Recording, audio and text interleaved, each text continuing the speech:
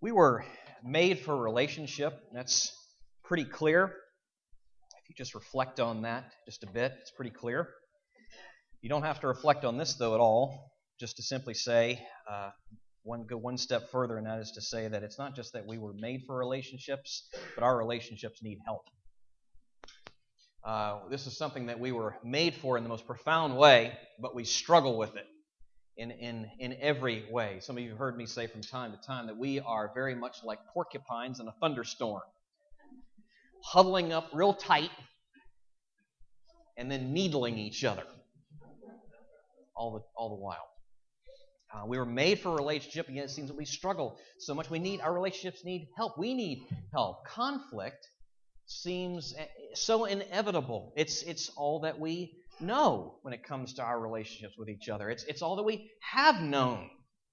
It's all that we see everywhere we look, all the time. I mean, I find in my own personal life at times I want to cry out with Rodney King in the 1992 LA riots. Can't we all get along?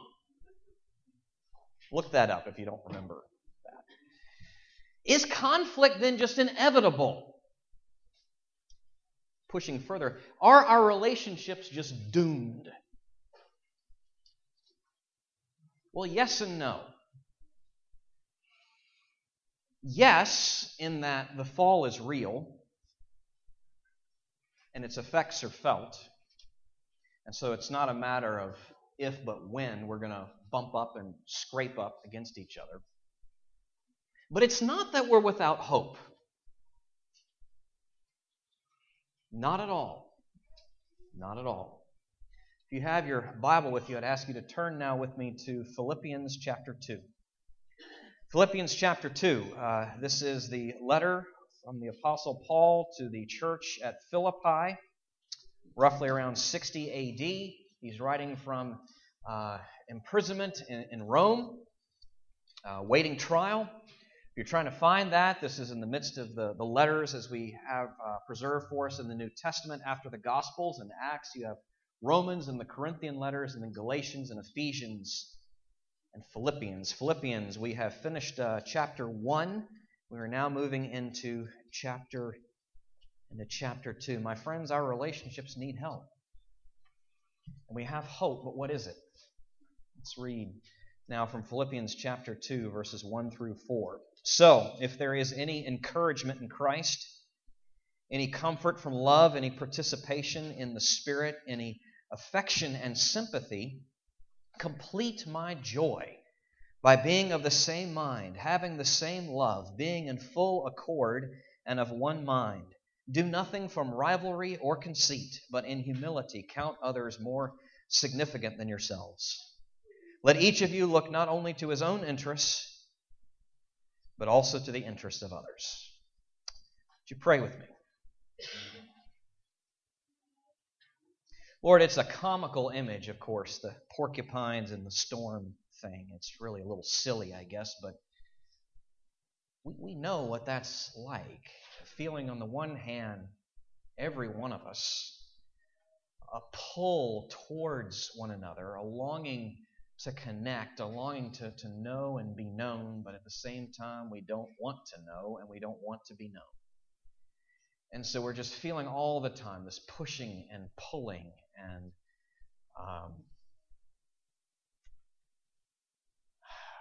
made for this very thing that we struggle so much with. And Paul, your servant, the apostle, your anointed emissary, messenger, is speaking. But really we know it's your Holy Spirit speaking through him, not just to a church years ago in a place far away, but to us here this morning. And so we ask that you would dig ears with which we could hear and help us really hear what's being said here. Amen. Well, let me jump right in.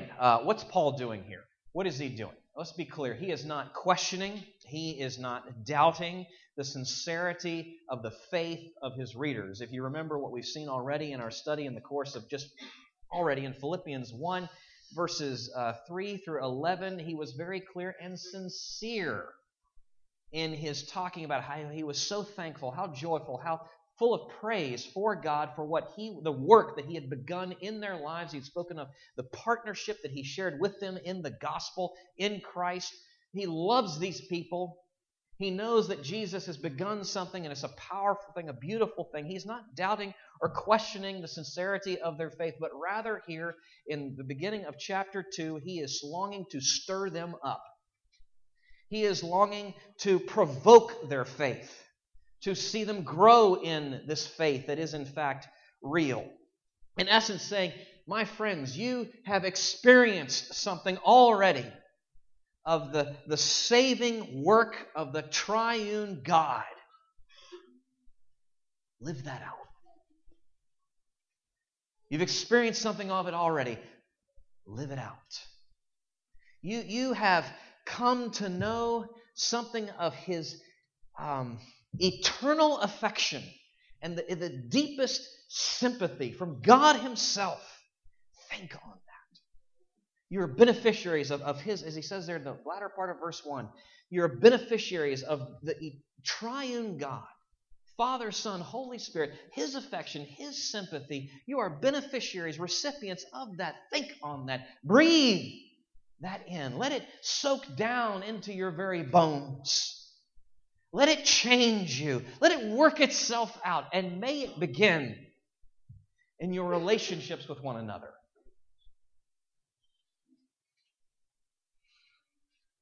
Put another way, he says also in verse 2 that there is something, he's already spoken of how these people bring him joy in chapter 1. But now here in the beginning of chapter 2, he is alluding to the fact that if the cup of his joy would run over, it would overflow. His joy, there's something that would complete it. That would cause it just to flourish and overflow. What would that be? He tells us that they would live together in unity. That they would live together in unity. And in fact, if you remember last week, I guess it was, that we were talking about this. I mean, he's already alluded to this. This is not the first time he's spoken of the need for this. We talked about this last week, the need to stand together. To stand together as one. And the mark of being citizens of the kingdom of God is unity and courage. So now Paul is returning to that. And again, as I said last week, if you've read ahead in chapter 2, you know he's really going to go hard here in chapter 2 on that theme, which tells us then that unity, the community, love amidst the brothers and sisters, the family of God, in the kingdom of God, is a mark of the kingdom of God. It is not something that is just sort of an appendix. It is not optional. It is essential. It is essential to what it means to live the Christian life. Or if I can put it this way, the triune God, what Paul is saying here is that the triune God is carrying out his mighty work of salvation. We are then to live that out by living as one. The triune God is carrying out his mighty work of salvation. We are to live that out by living as one. Now, there are three things that Paul speaks to here in our text. Now, I want to move there with you now over the next few minutes. It's there in your outline. These three things. One, he gives us a proper understanding of unity, what that is, and we do need to have that set straight. He also then moves from there to speak of something that's absolutely necessary and vital for that unity to be in place and to flourish, and that is humility. And then stemming from there, flowing from there, what it looks like, what practically on the ground it looks like, how you can identify a person or a group of people that are in fact one and are in fact humble, and that is living lives of service one to another. Laying themselves out, laying ourselves out for one another. Well, let's look at these things in turn if we can. This 1, 2, 3. Understanding of unity and necessity of humility and living all this out in service. Okay, verses 1 and 2. So, if there's any encouragement in Christ, any comfort from love, any participation in the Spirit, any affection and sympathy, complete my joy by being of the same mind, having the same love, being in full accord and of one mind. An understanding of unity. What is it? Please understand, Paul is not he's talking about unity here, not uniformity. And those are two very different things. Two very different things. Uniformity is a bland sameness. There's no flavor, there's no texture, there's no melody. It's just blah. It's gray. It's agreement without differences, without distinctions, and undifferentiated sameness. And we know, just looking at creation and all of the diversity, look around you in this room, my friends. Is God interested in uniformity? Look, go out into that field. Open your eyes. See the wonder of His work. See, He is not interested in uniformity. He is not interested in undifferentiated, boring, bland sameness. Think in terms of His essence. God, Father, Son, Holy Spirit, from all eternity, this diversity within one Godhead. The Trinity, His nature tells us He is not interested in uniformity, but unity. And it's interesting, I think this is worth pointing out, because in our world today, we get really nervous, and people all around us think that unity has to equal uniformity. If we see differences of opinion in particular big issues, we get nervous, we get scared, our voices raise, the sweat begins to foam on our upper lips. We get strident and angry, and we will shout each other down, right and left. We don't know what to do with this concept. We get very nervous. It's unheard of. It's unknown. It's distrusted. We've got to hear this. God does not have in mind for us uniformity, but union, but oneness. And as Paul speaks of here, a oneness of mind, oneness in conviction as we grow together in our understanding of the truth of His Word. Rightly understood doctrine should not divide. Doctrine should promote unity and preserve unity as we grow in it together in the truth, in the gospel. So one in conviction, one in mind. He speaks to that. But also, as you look in it's bracketed in that way in verse 2, but also having the same love, being in full accord. So one in conviction, one in affection, one in mind, one in heart. See, as we grow in this gospel, in the good news of Jesus and His love for us and the finished work of His for us on the cross, it enables us, it gives us a stability that allows us to work through the differences with patience and kindness and mercy. And this is what Jesus is looking for, what He is working in us, this not uniformity, but unity. Now, this is where you're wondering, why the picture behind me? Let me tell you why. Trying to paint the difference for you, if I may. Apollo 8. Apollo 8 was the second manned mission in NASA's Apollo space program as we were moving closer and closer to the moon back in the 60s. It was launched on December 16th, 1968. It was now get this, the number of firsts with this. What these three guys in that spacecraft did. This was the first manned spacecraft to leave Earth's orbit. Ever. Okay? First manned spacecraft to ever leaves Earth orbit, then go to the moon, orbit that, so another planetary body, and then return. Now, it's known for a couple of things. The first being on their fourth of something like 20 orbits, on December 24th, 1968, Christmas Eve, they were greeted by that picture, an Earthrise. No human eyes had ever seen anything like that. From their vantage point, that blue and green sphere set up against the contrast of the expanse, the vacuum of space, and the contrast of that life and all around them this emptiness, this coldness, this barrenness. That was the first thing. The second thing, and some of you may be familiar with this, is the Christmas Eve broadcast of 1968. As those three astronauts read back, and it was this, by the way, at this time was the most watched TV broadcast in television history, and those three astronauts took turns reading from Genesis 1. And then they each were given the opportunity to describe what it was that they were seeing. And Frank Borman, the commander of the mission, described the moon this way: a vast, lonely, forbidding expanse of nothing.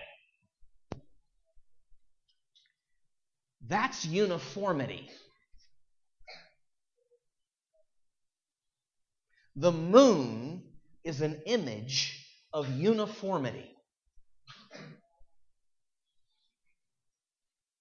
That sphere rising is unity, life, vibrancy, vitality, differences and distinctions harnessed.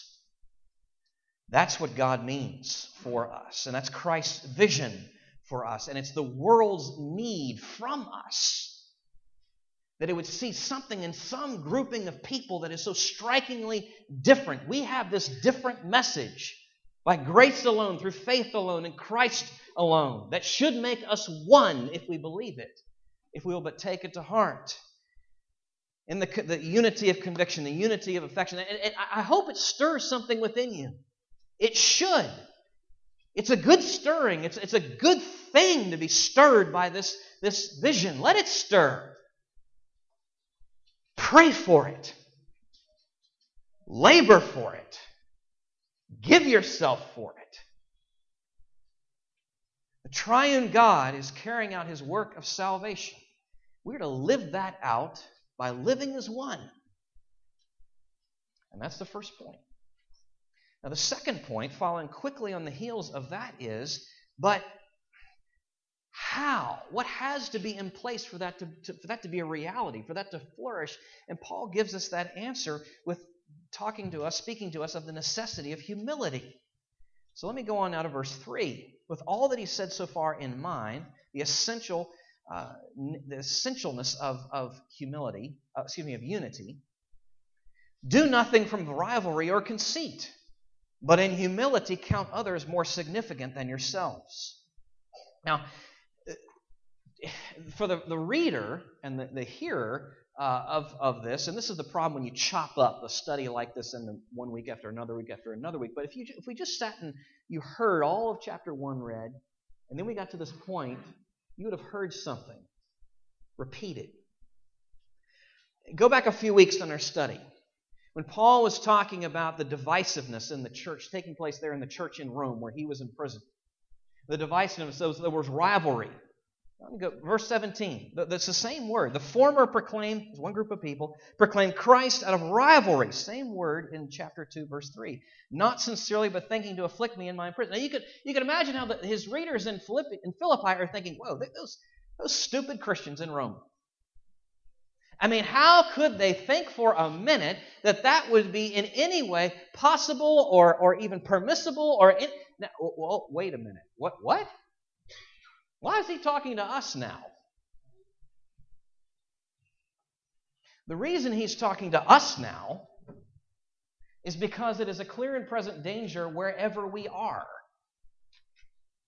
Not just Rome, but here in Philippi. Here in Philippi. Something against which we have to be on our guard. Anywhere where there's human hearts, where there's the potentiality of the soil, or the weeds of the selfish ambition and vain conceit. It's in here. It's in here. It's in me. It's in you. It's in all of us. The potential for that, the danger for that. So the need. How do you offset that? With humility, what Paul writes of here in this verse. Humility, this thing was so despised in Roman society. It was regarded, by the way, as a vice, not a virtue. In Roman culture. Humility, the thing that was much more appropriate for a servant, a slave, than a noble citizen. But you see, that's exactly what Paul is calling for here. You see, again, this is the radical nature of what it means to be a citizen of the kingdom. To be a slave. To be a slave. Paul is speaking here of unity, of a lowliness of mind in how we assess ourselves before God and one another. A lowliness of mind and a sanity of spirit. Where not so much we are thinking less of ourselves, but thinking of ourselves less. Let me read to you this quote here in your quotes and notes from C.S. Lewis in the Screwtape Letters. I mean, it illustrates how vital unity is and how essential humility is in that. We have to be clear on this, and if you know anything about the Screwtape Letters, you know that Lewis is writing from the vantage point. It's a fictional work, sort of, writing from the vantage point of this demon, a senior tempter, who's writing to Wormwood, his understudy.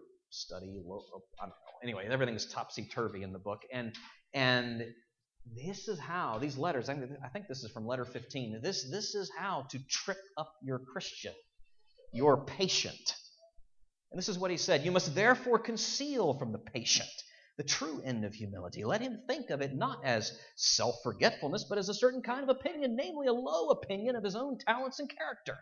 Some talents, I gather, he really has. Fix in his mind the idea that humility consists in trying to believe those talents to be less valuable than he believes them to be. No doubt they are, in fact, less valuable than he believes. But that is not the point.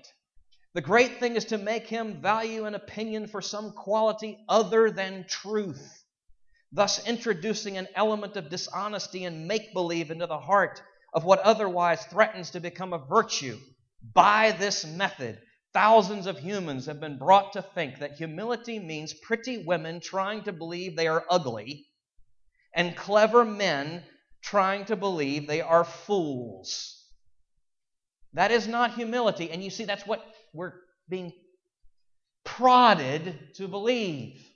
But it's a lie. It's a lie. Now, what Paul is doing here in talking of bringing humility into this discussion regarding unity is he's meddling, as Paul is prone to do. He's meddling. He's pressing in on our motives, forcing us, I would say, to ask some questions like this. Why do I do the things that I do? And by that, I'm not talking about the bad things that I do, which are plenty. But why, why do I fall back into doing this and that and the thing I thought I was over and beyond? No, not the bad. Why do I do the good things I do? Why do I do the good things that I do? Is it to be noticed? Is it to be recognized? Is it to be appreciated? Is it for the applause? Now think with me, how do you know when you don't get the recognition, when you don't get the applause, when you don't get the notice, and someone else maybe even does, then you know why you did it. So why do I do the thing? Why do you do the things that you do? Who is this about? Your selfless acts of service. This is hard, but we've got to be willing to be probed here and to probe here ourselves. The triune God is carrying out his work of salvation. And he's calling us to live this out by living as one, and that demands humility. But what does it look like? How is it expressed? Well, Paul he doesn't give us room to guess. He presses us, he messes with us, and then he gives us practicalities. How is it fleshed out? So I'm going to read verses 3 and 4. Now do nothing from rivalry or conceit, but in humility count others more significant than yourselves. Let each of you look not only to his own interests, but also to the interests of others. Now, note what this looks like. We are not called to be ascetics. Now, by that I mean, we are not called to just ignore our interests, to pretend that they're not there. That's not what he says, right? He doesn't say pretend you have no concerns, no issues, no desires, no interests, but he says rather, submit them. Submit your interests under the interests and needs of others. You don't need to ignore yours, but you need to put them under, acknowledge them, but you need to subordinate them to the needs and the desires and interests of others. And where does that begin? Well, it doesn't Again, Paul, meddling as he does not allow for any generalities. He does not allow for this to be some theoretical academic exercise, just some head game. How does he word this? He gets very nasty and specific. Each of you. Each of you. So what that means is, Richard, put your name here. Kelsey, put your name here. Donna, put your name there. Kobe, put your name there.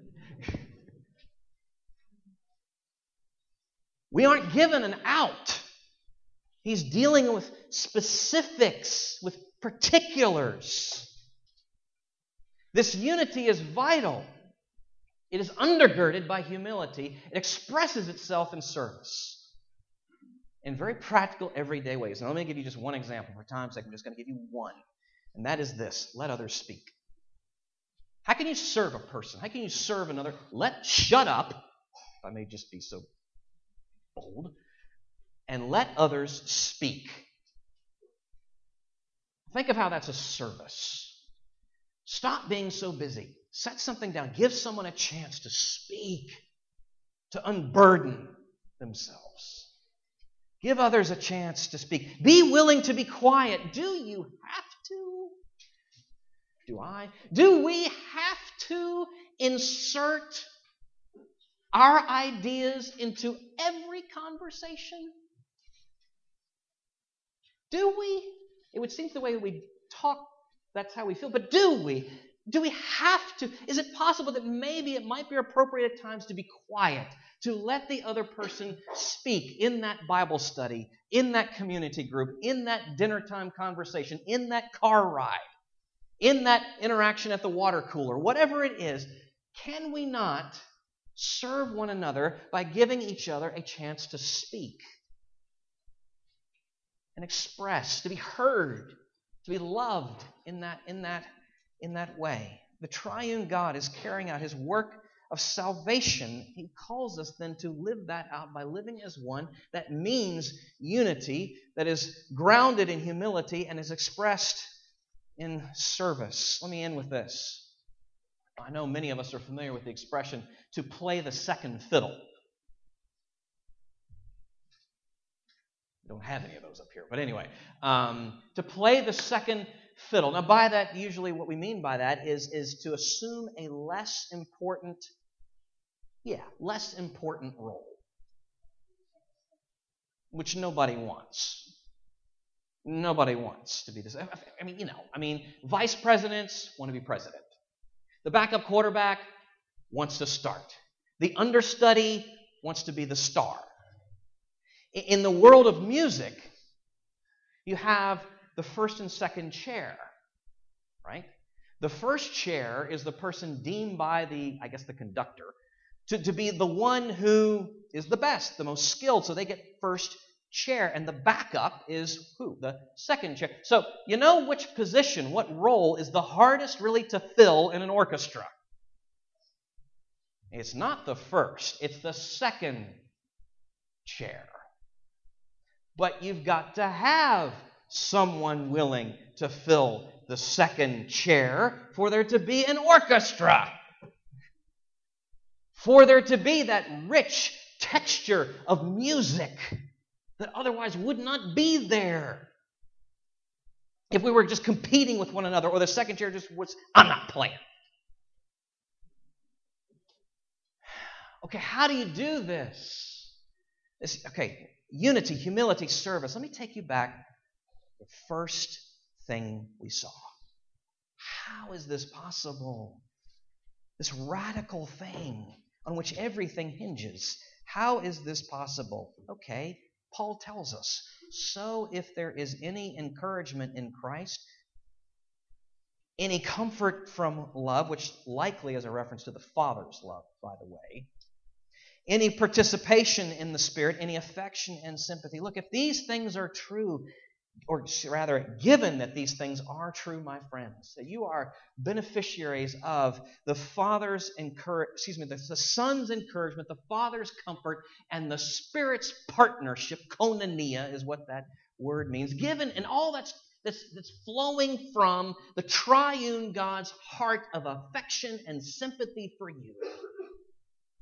You ask, how then can I live this way? How then can I humble myself? How then can I give myself over in service? Come back to that. Remember what you have. Remember how blessed you are, how rich you are. The treasure trove, the inheritance, what you have now. That encouragement, that comfort, that partnership, that affection and sympathy is yours now. You see, that's not just the why, that's not just the purpose, which of course it is as to why we're to live as one, but it's what fuels it.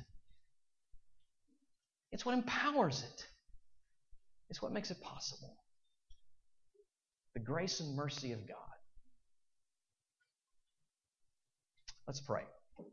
Lord, you have made us for yourself, and in a profound way made us for one another too.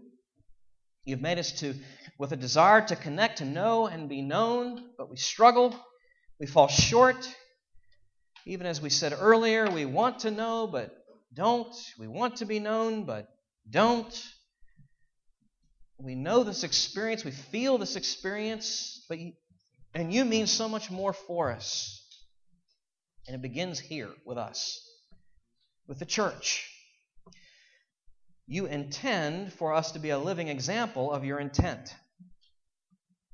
You intend for us to be the instruments of the gospel in this world by the power of the gospel in this world. Evidence of the resurrection power. We ask that you would make it so with us. Make us what we are, one. Make us what we should be, humble.